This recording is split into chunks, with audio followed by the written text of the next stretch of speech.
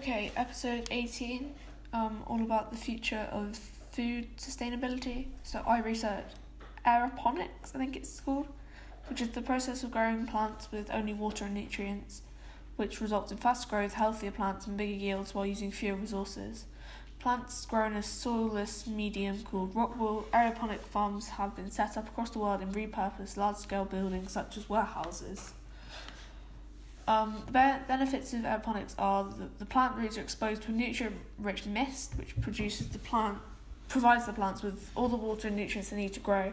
Plants' roots can become waterlogged and oxygen deprived when in water, whereas in this system it won't happen. They're also less susceptible to pests and mould, so removes the need for harmful pesticides. It uses up to 95% less water than traditional growing methods. It's got fast growth times. Plants can grow on average in half the time of traditional growing methods. Because of the climate-controlled environment, crop yield is increased because plants have been grown all year round, don't have to wait for them to be in season.